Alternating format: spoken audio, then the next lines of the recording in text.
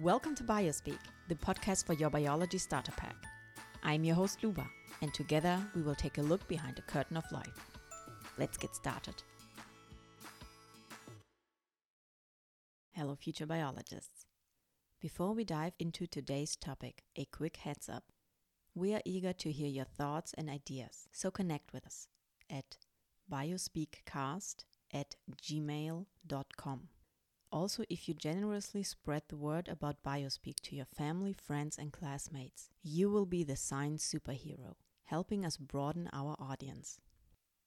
Now let's get back to unlocking the mysteries. In your scientific journey, you have likely encountered terms like protoplast, protoplasm, nucleoplasm, cytoplasm and cytosol, all relating to the cell. But are they mere synonyms or are there distinctions?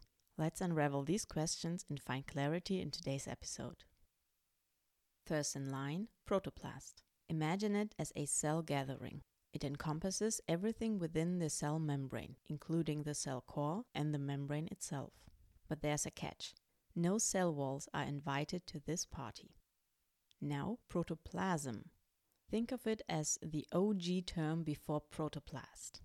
Protoplasm includes everything in the cell except the membrane and the cell wall. The term is rather controversial nowadays because it does not differentiate the nucleus from the rest of the cell. To streamline this, nucleoplasm and cytoplasm were introduced for a more precise breakdown. Nucleoplasm is the cell core's exclusive content within the nuclear membrane, while the rest resides in the cytoplasm. DNA, histones, and nucleosol are examples for nucleoplasm content. Cytoplasm embraces everything inside the cell, minus the nucleus.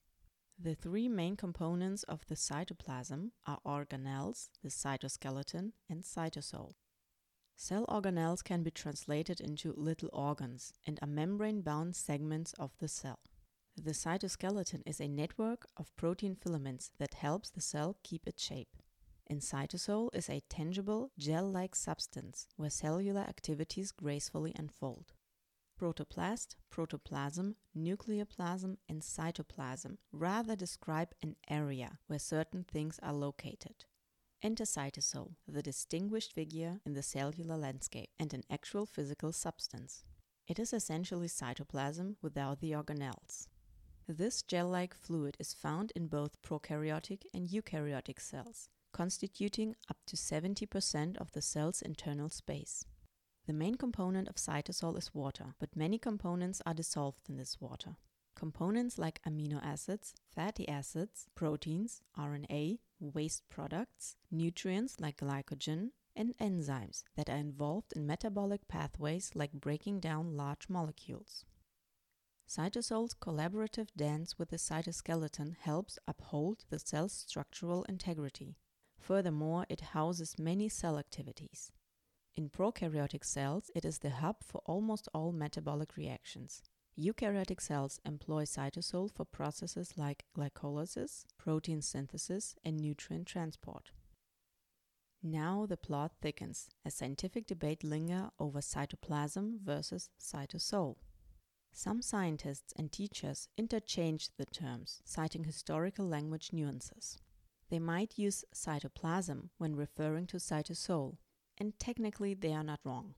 It all depends on the definition they are using, because cytoplasm literally means cell fluid. It is an old and more broad term, which was used before the term cytosol was introduced.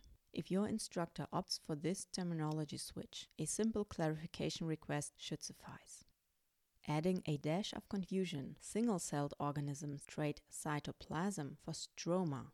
Chloroplasts and mitochondria toss in stroma and matrix. The bottom line, they all mean the internal realm of cells and organelles. And hey, here's a fun fact for all the movie lovers out there. Ectoplasm, yes, like Ghostbusters, is real. It is the thick, viscous form of cytosol residing at the cell's edge without organelles. Its counterpart, endoplasm, is the more liquid form deeper within the cell, near the organelles. In summary, protoplast envelopes everything within the cell, including the membrane, but not the cell wall. Protoplasm, a rather antiquated term, combines cytoplasm and nucleoplasm. Nucleoplasm is the nucleus's exclusive content. Cytoplasm encompasses the cytoskeleton, cytosol, and organelles. While it initially referred to cell fluid, it now leans more towards a spatial connotation and is also known as stroma or matrix in specific contexts. And when we say cytosol, we are talking about the cell's fluid, a concoction of water, proteins, nutrients, and RNA, orchestrating a symphony of metabolic processes. With this, we wrap up this episode, hopefully bringing an end to the plasm perplexity. Rejoin BioSpeak for more captivating explorations into the enigmas of life.